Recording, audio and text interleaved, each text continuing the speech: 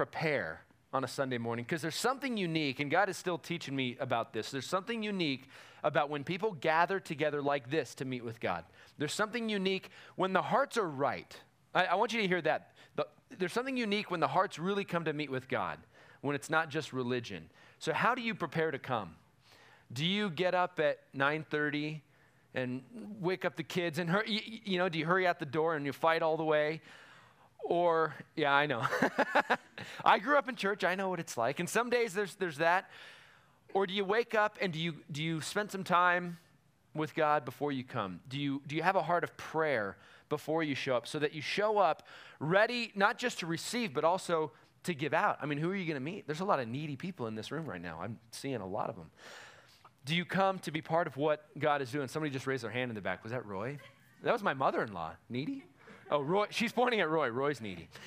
But are we prepared when we come? We pray at 9:30. If you're not aware, anybody serving on a Sunday, because we consider everybody serving as worship leaders, whether you're in the back, whether you're with the kids, whether you're greeting, or you're all worship leaders. And at 9:30, we pray so that we're in the right mind, so that we're not just doing religion. I would encourage you can show up at 9:30. That's not exclusive for just those serving that day. If you want to show up at 9:30 and pray with us, that would be awesome. I mean, how neat if all of us came a half hour early and just prayed together in expectation of what God would do. So just wanted to put that bug in your ear, because that second song was awesome. That's where my mind was going, asking God to be with us. Let me pray, and we'll get into what we're doing today. Father in heaven, we love you.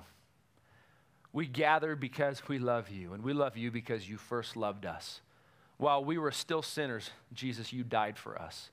We did nothing to earn your love, but by your grace, you looked at us and you chose us to be part of your family in your grace, and you know our imperfections. We can't hide anything from you, and you love us anyway. We thank you that you love us, but we also thank you that you don't leave us in our sin. You don't leave us the way we are, the way we were when we came to you, but you want to change us. You want to make us more like you. And with that comes love, it comes joy and peace.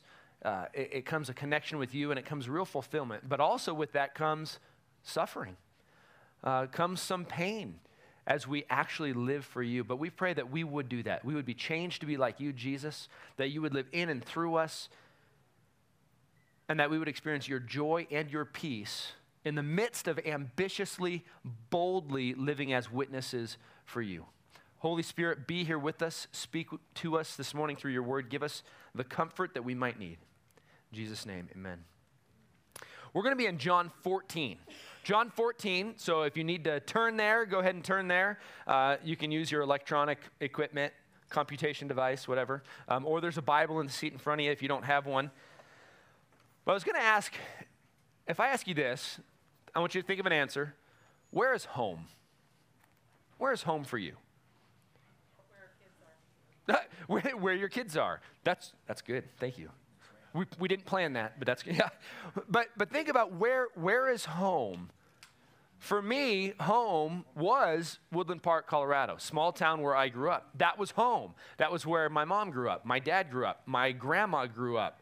That was where, there was a church that my great-grandparents were part of in the early 20th century. I mean, that was home. The smells, the places, my friend's house that, we'd go hang out in his backyard, just the whole place, that was home. I rode my bike around that thing for years and years and years, and I knew everything about that was home for me. And then I left. I went to college, like some of you guys are about to go to college. I left, and there was something about going home. And I went far away. I went to Southern California, so I didn't get to go home much. But when I went home, it was like, I'm home. That idea, there's no place like home. But as the years went on, and I went back less and less, but when I did go back, fewer and fewer of the people that made it home were there. And I realized that home isn't so much the place, but it's the people. That's what you were saying about your kid. Home is really the people. So the last time I went back was last fall, and we were just there for a couple days, but we went to church, the church I grew up in, and I didn't know very many people. I mean, I looked around, it's like the only people left are my parents and some other distant acquaintances, I guess, but it wasn't really home anymore, because home is where the people are. And today we're going to be looking at Jesus speaking to his disciples who are troubled. They're troubled because he says he's going to be going away, but he's going to promise them he's going to prepare a place for them, and he's going to come back and bring them to him. So he's comforting them because he's going away, and they're troubled because he's home for them. Picture the scene before we read through this, though. You know, this is his final hours, and he's going away. They have spent 3 years with Jesus. They had placed all their hopes and dreams on Jesus as the Messiah, the Son of God. And now he's going away, and they're troubled, going, what's this going to mean? You know, he told them he was going to go away before. He was going to have to die, but they didn't get it. They didn't get it till after this. But he's going to comfort them.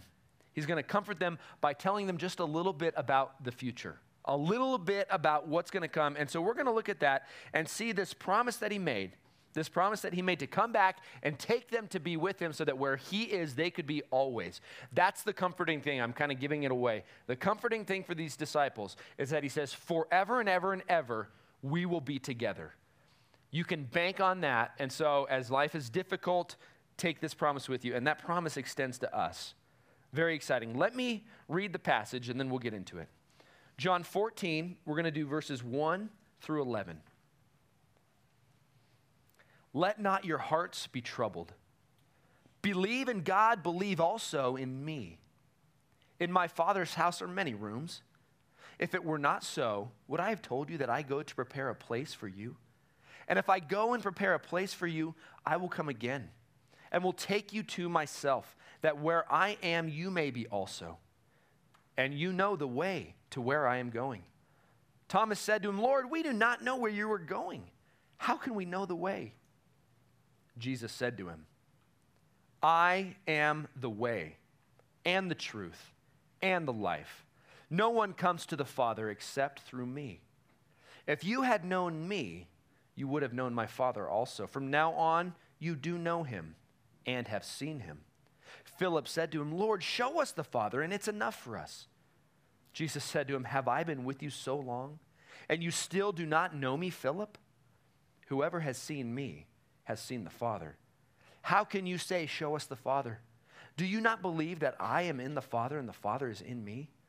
The words which I say to you, I do not speak on my own authority, but the Father who dwells in me does his works. Believe me that I am in the Father and the Father is in me, or else believe on account of the works themselves. Lord Jesus, I ask you again, Holy Spirit, be here with us. Open up our hearts and our minds. This passage is so full of rich meaning and application. And I pray, Holy Spirit, that you would work in our hearts to do what I can't do.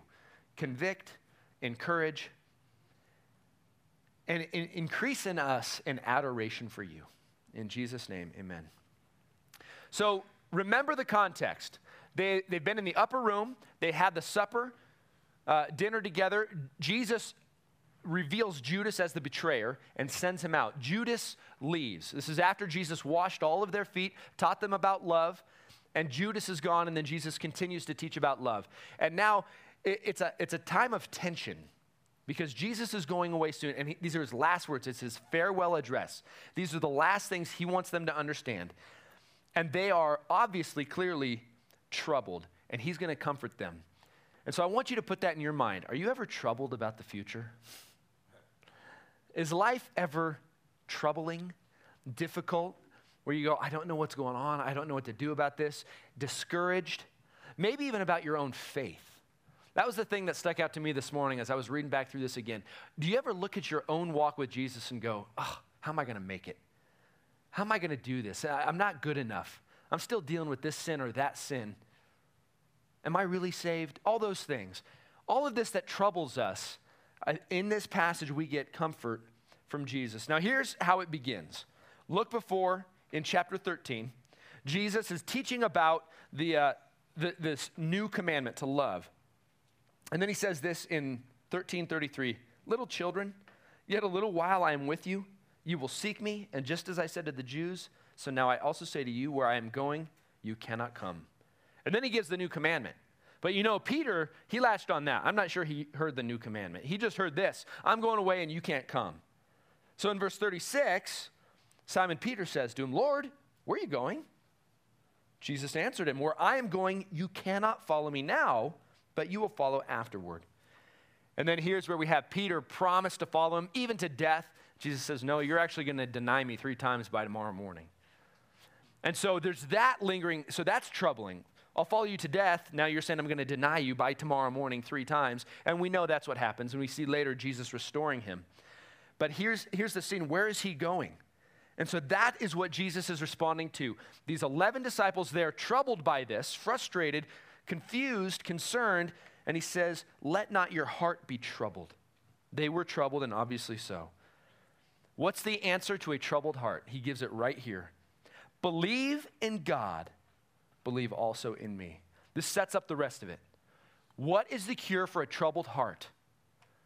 Belief in God and in Jesus. It's that simple. All right, see you next week.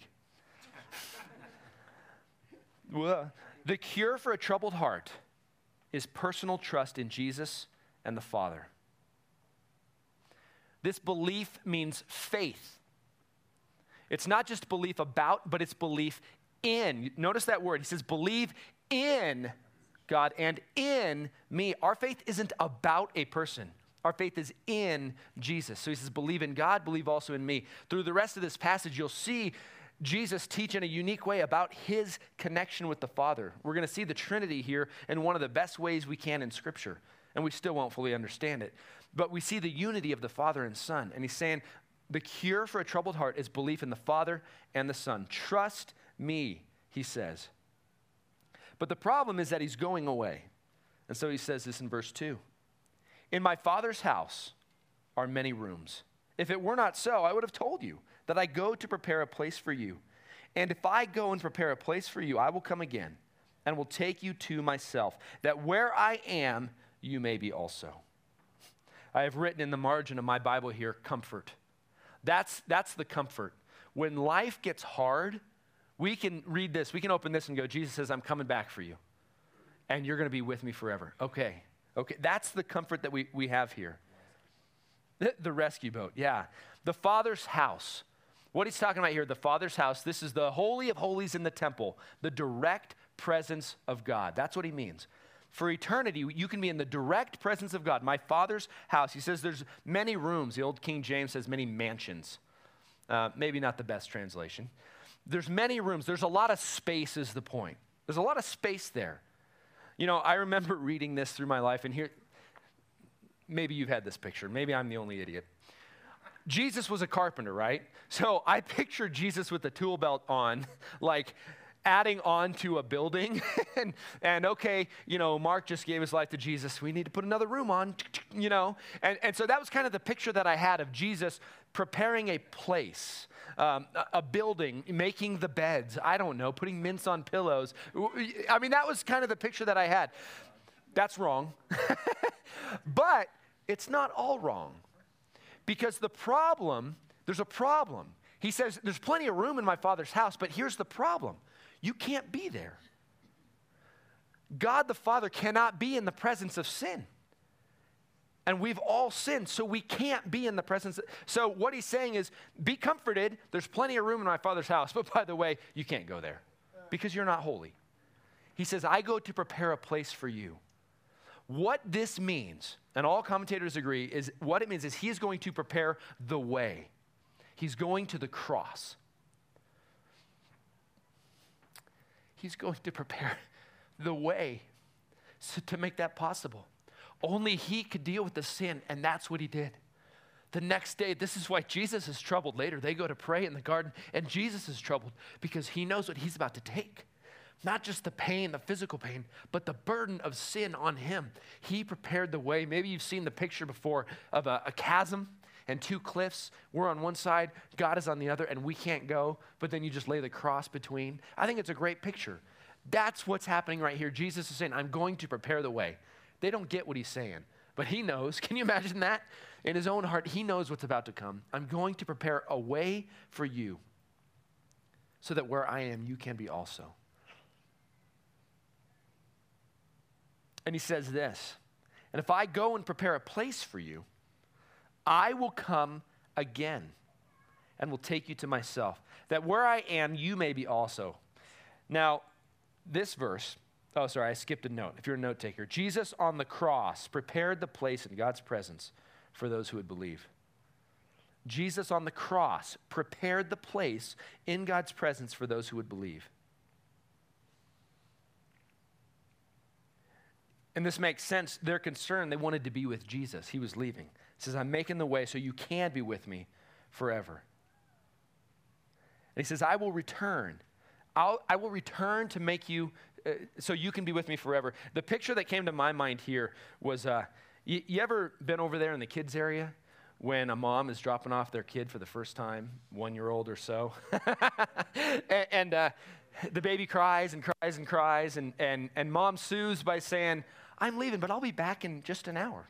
Unless Derek is wordy, an hour and 10 minutes. But you comfort with those words, I'm coming back, right? And the kids don't really hear it. But eventually they get used to it when you prove that you come back. But that's kind of the idea. These disciples are troubled because he's leaving. He says, but I'm coming back.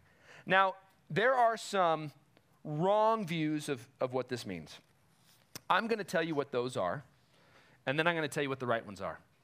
Some would say that he's going away, and his coming back means he comes back in his resurrection. So he rose from the dead, we know that, and he appeared to them for 40 days. Some say that's what this was talking about. That's not what he's talking about. That's true, that happened, that was awesome, but that's not it. Some will say, because what we're looking at next week, don't miss next week, it's awesome, we're looking at the Holy Spirit. After Jesus died, rose, and ascended, then he sent the Holy Spirit, the third member of the Trinity, to dwell in and with us. So some are saying here that he says, I will come back so you can be where I am. He's talking about the Holy Spirit, who will come back, dwell in, and we are in his presence. I mean, right now we are in the presence of Jesus. So some are saying that's what he's talking about. That's true, but that's not true here. That's not what he's talking about. Some are saying this is at death, because how many funerals have you heard this taught at a funeral? And it's a great thing. That's fine to use it at a funeral for comfort, but it's not talking about even at death. This is very specific. He's talking about when he comes back, and he's going to take us to be with him. This is the second advent. This is when Jesus bodily returns to the earth. That is a one-time event that is coming in the future. We don't know a lot of the details around it. We have ideas, but we know he's coming back. Look at 1 Thessalonians, or I think it might be up on the screen, or I'll just read it to you. But this is probably the best passage we have in 1 Thessalonians, where Paul is comforting people, and he's comforting them about, people who have passed away, people who had died. But this is talking about Jesus' second coming. So listen to these words. But we do not want you to be uninformed, brothers, about those who are asleep, meaning those who have died, that you may not grieve as others who have no hope. For since we believe that Jesus died on the cross, again, even so, through Jesus, God will bring with him those who have fallen asleep. For this we declare to you by a word from the Lord, that we who are alive, who are left until the coming of the Lord, will not precede those who have fallen asleep. For the Lord himself will descend from heaven with a cry of command, with the voice of an archangel, and with the sound of the trumpet of God, and the dead in Christ will rise first. Then we who are alive, who are left, will be caught up together with them in the clouds to meet the Lord in the air. Listen to this. And so we will always be with the Lord. Therefore, encourage one another with these words. How similar is this to what we are just reading? He's coming back. We will be with him forever. The term we use for this is rapture, which comes from a Latin translation, but this is the rapture. Now, we could really get into this because this is what splits a lot of Christians and churches, is what's coming in the future. We're going to stick with the context, but I do want to give you a little bit of a glimpse of what he's talking about, because it's comforting. So, bear with my art. Okay, timeline. This is a timeline. Don't chuckle. Karen's not here, so I can get away with this. Karen's the artist who painted at Easter. Here's the cross. We're starting our timeline at the cross. After Jesus died, rose again, ascended, sent the Holy Spirit, people died. And that's what they were worried about. They said, Jesus had promised to come back and take us to be with them. Now he's waiting too long. People are dying. What do we do? People died. Here is, we're not going to go to all the passages, but here's the general idea of what the Bible would teach. Here's the presence of God. When a person dies in Christ, Sorry, I'm in the way. When a person dies who believes, Romans 10:9, if you confess with your mouth Jesus as Lord, believe in your heart God raised him from the dead, you will be saved. If that's you and you die, your soul or spirit immediately goes to the presence of God and Jesus. Remember on the cross, the thief that placed his faith in Jesus right there, Jesus said, today you will be with me in paradise. He didn't say at the end of the age you'll be resurrected. That's true. He said, today you'll be with me in paradise. There's debates because God's outside of time. Do they go straight from here like to the end? Because that could be true because God's outside of time. But for you, for me, when we die, we are immediately present with Jesus. Immediately. Do we have our new body right then? I don't think so. Some think so, some don't. That's debatable, and that's okay. But immediately you go to be with God. Okay, here's people living, woohoo. Now, here's this squiggly. You know what that means on a timeline? It means an indeterminate amount of time. We don't know how long. So someday Jesus is coming back. We don't know when. We don't know how long it's going to take. It could be tomorrow. So at some point in the future, Jesus is going to descend. He's going to come back bodily. Jesus is in a body now. He's going to come back bodily. When he does, those who are dead in Christ will rise first. They will be reunited, soul and spirit, with their body. Maybe that's immediate after death for you and me. We don't know that exactly. But they will rise first and meet God in the air. Now, this doctrine, this belief is clear in Scripture. This is why a lot of times in history, Christians have not wanted to be cremated.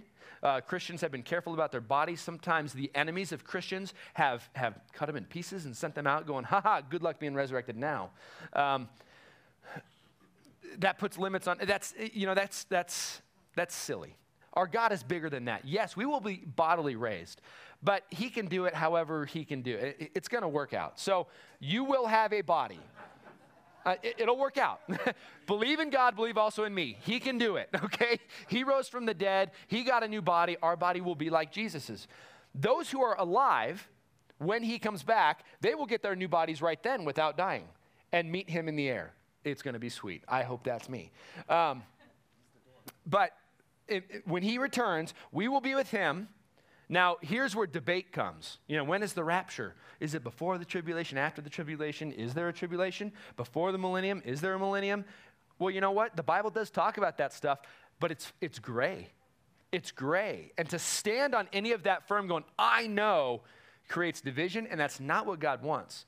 And Jesus here, obviously, clearly, on purpose, does not go into detail. And so, we will all be together with him, and the comfort in 1 Thessalonians is that you'll be with me forever. Then we go into eternity. What happens in here? Here's some question marks. I don't know exactly. I have ideas biblically, and I can tell you them in private if you want, but I don't know. But here's my confidence. Here's my hope, my security. Here's what comforts me. I'm going to get a new body. I'm going to be with Jesus. I'm going to be with you, and we're going to be with him forever. That's the comfort. He's going to come back. We can bank on it. In 1 Peter, the problem was people were saying he's waiting too long. And Peter teaches, he says, the Lord is not slow as some count slowness, but is patient, not wishing that any should perish, but that all should come to repentance. So why is he waiting? He's waiting so more can be saved.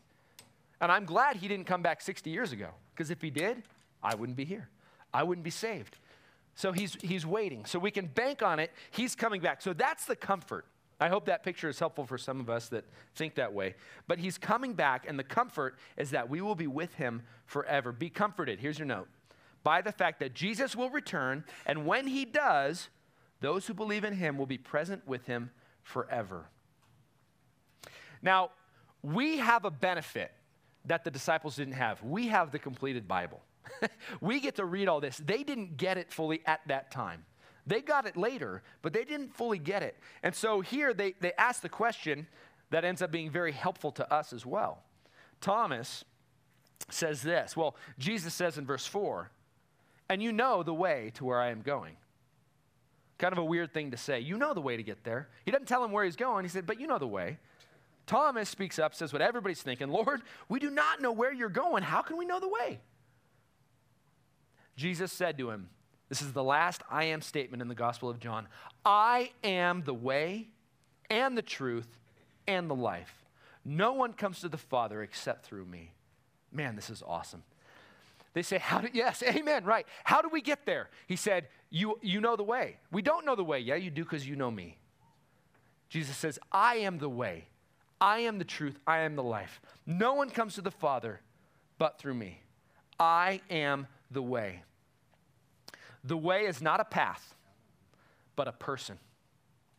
Through Jesus. Listen, every religion out there tells you what to do to get there. It gives you the path. You know, Buddhism, it's the sevenfold path to enlightenment, all these things. And all of these other religions, they point to something. They point to God. You know, Muhammad came, and he pointed, he's like, oh, I now know the way, I have this insight, and they point this direction. Here, you do all these things. Jesus is the only religious figure that pointed to himself and put himself on par with God, said, I am the way, the truth, and the life. That's what sets Christianity apart from every other religion. It's not about what you do. It's about Jesus.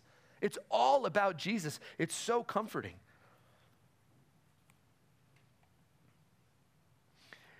You know, Thomas and I would have gotten along because I am horrible with directions. Before GPS, I used to have to get that Rand McNally. I don't know if you've had those, but you flip through and it's like RL, 3, and you find, okay, and follow, and I was lost all the time. Now with the phones, it's great. But I just don't have a sense of directions. Put me in a town where there's mountains and I can point to the mountains, that's west, great.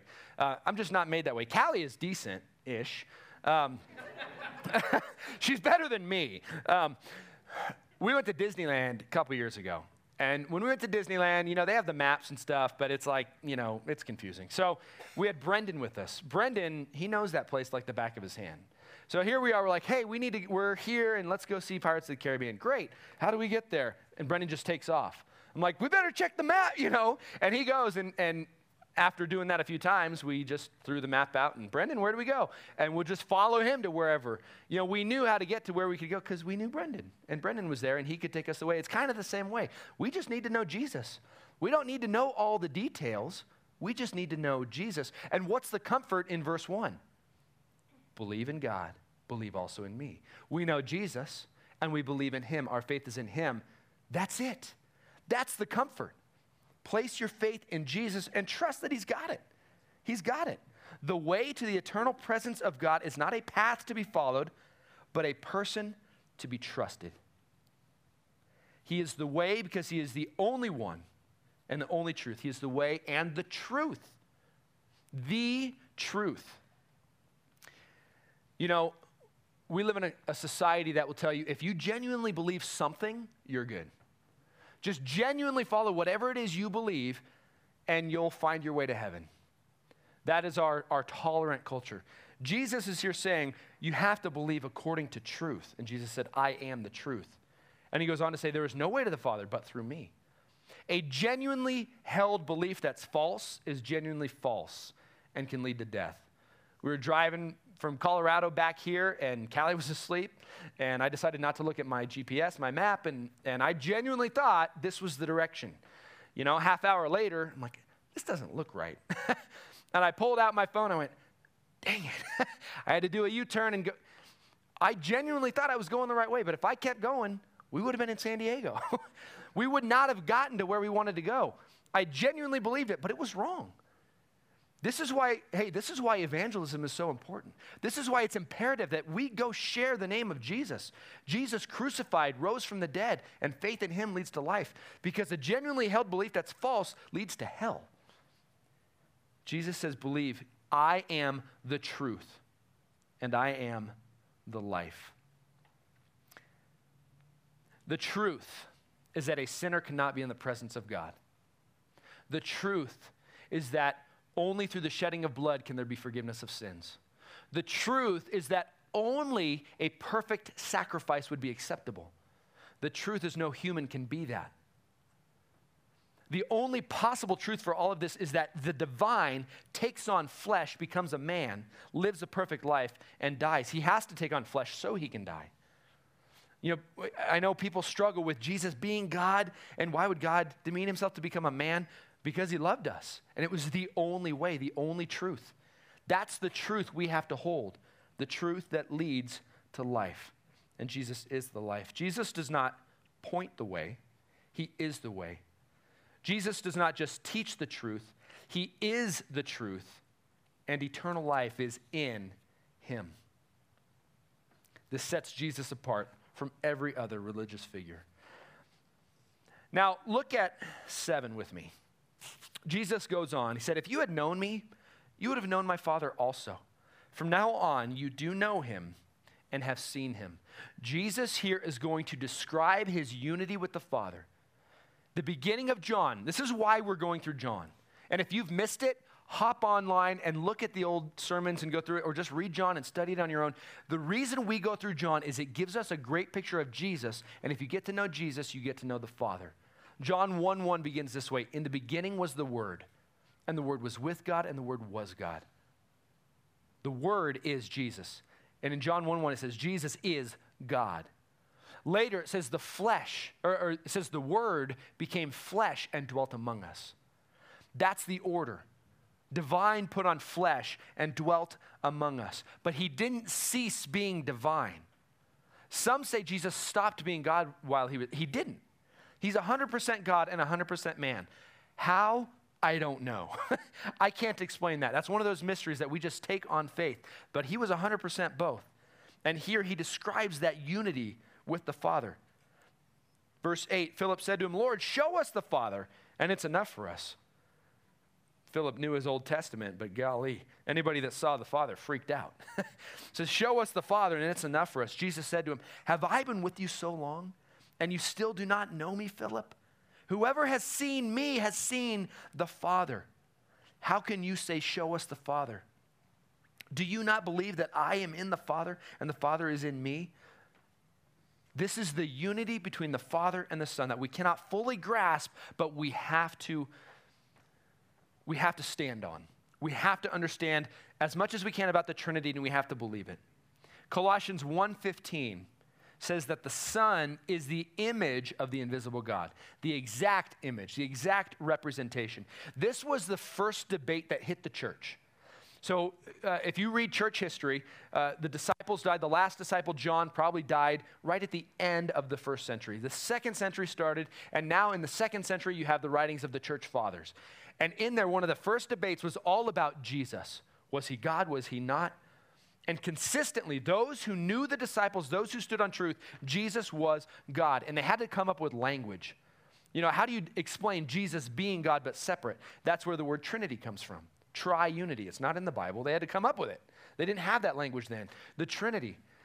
And the words they came up with was that Jesus is the same substance as the Father. Distinct persons, but yet the same. Maybe you've heard some of the analogies. Here's the best one that is horrible. H2O, right? You've got H2O. H2O can be a solid, a gas, or a liquid, but it's still H2O. You know, that's kind of an idea. How can it still be the same chemical? It is, but it's different. Or the egg. What's the egg? Is it the shell, the yolk, or the white? Well, all of it's the egg. I don't like that one as well. But they're kind of some pictures of when you think of an egg, it's all of it. When you think of H2O, it can be all of that. Jesus is united with the Father, yet he is a distinct person from the Father. Listen, this, if you want to know here's a hint of how to test a teacher, how to test a church. A church, a person who denies the deity of Jesus is not standing on the gospel truth. If you hear that, that's where you walk away. You go back to the Bible. Jesus is God united perfectly with the Father.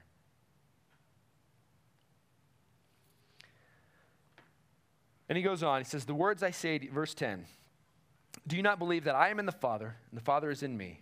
The words that I say to you, I do not speak on my own authority, but the Father who dwells in me does his works.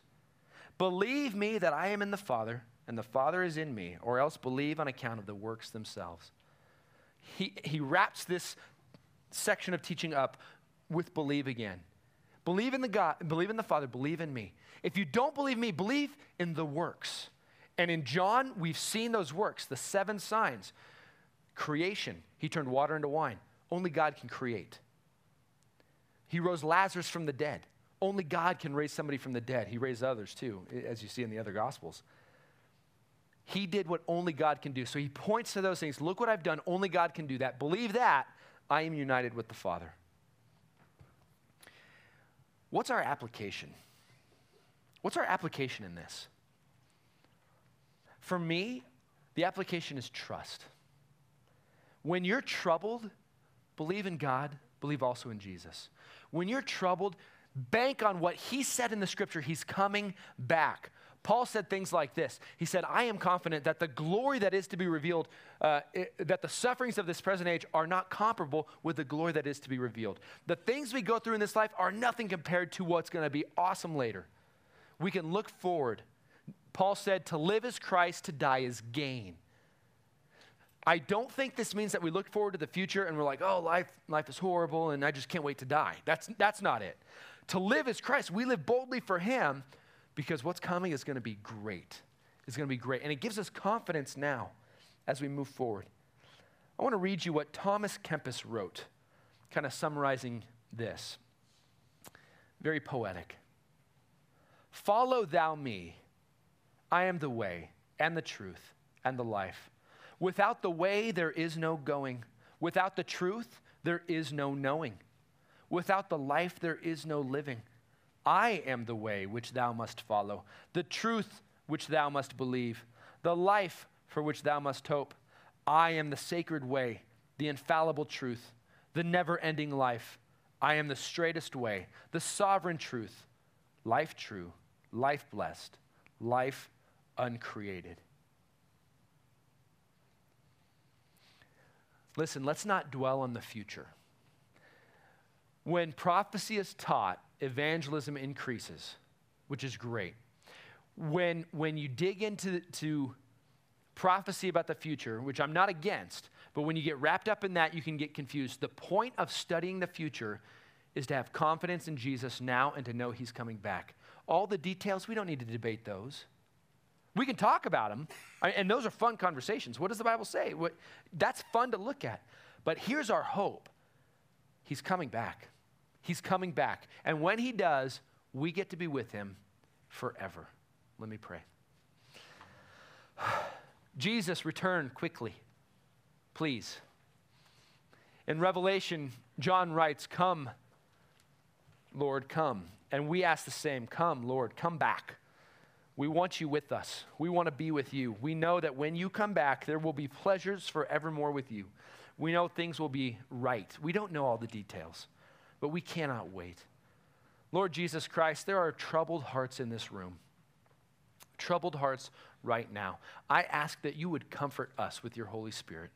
Comfort us with the knowledge that you're coming back. And all we have to do is believe, trust in you, and we are going to be with you forever. Thank you, Jesus, for paving the way. Thank you, Jesus, for making the way on the cross. I don't think I ever could have asked you to do that. How horrible. But you did it. We love you. Now be honored and glorified as we take your supper and remember you. Be honored and glorified as we sing words of praise to you. In Jesus' name, amen. Alex, one of our elders, is going to lead us in the Lord's Supper this morning. Yeah, don't worry, I'm not going to sing. I know that could be